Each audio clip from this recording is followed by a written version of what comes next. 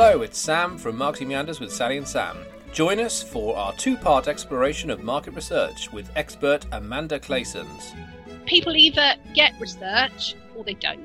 And if they don't, they're always going to be the kind of person that goes on gut and, fair play. They're going to get it right some of the time, they're going to get it wrong some of the time, aren't they?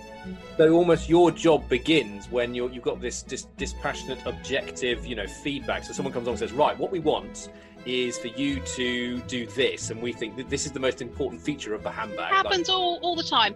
I'd like some research that proves my product is the most well-known. Okay. And what day of the week would you like to receive an email from us? And if they say Monday, if you've got no intention or you can't do it on a Monday, why bother asking? So, don't ask questions that you can't change or address. But when you're driven by just numbers, it's quite dangerous to think, I know what's going on, without actually doing some market research to find actually what are your customers saying. You don't just want your egos massaged the whole time. I'm telling you, it's not great. And here are the good things about it. And here are what people don't like about it. So you can use that to improve for the next time. I don't think I've ever had haggis. Oh, never turn your back on haggis. It's a magical food.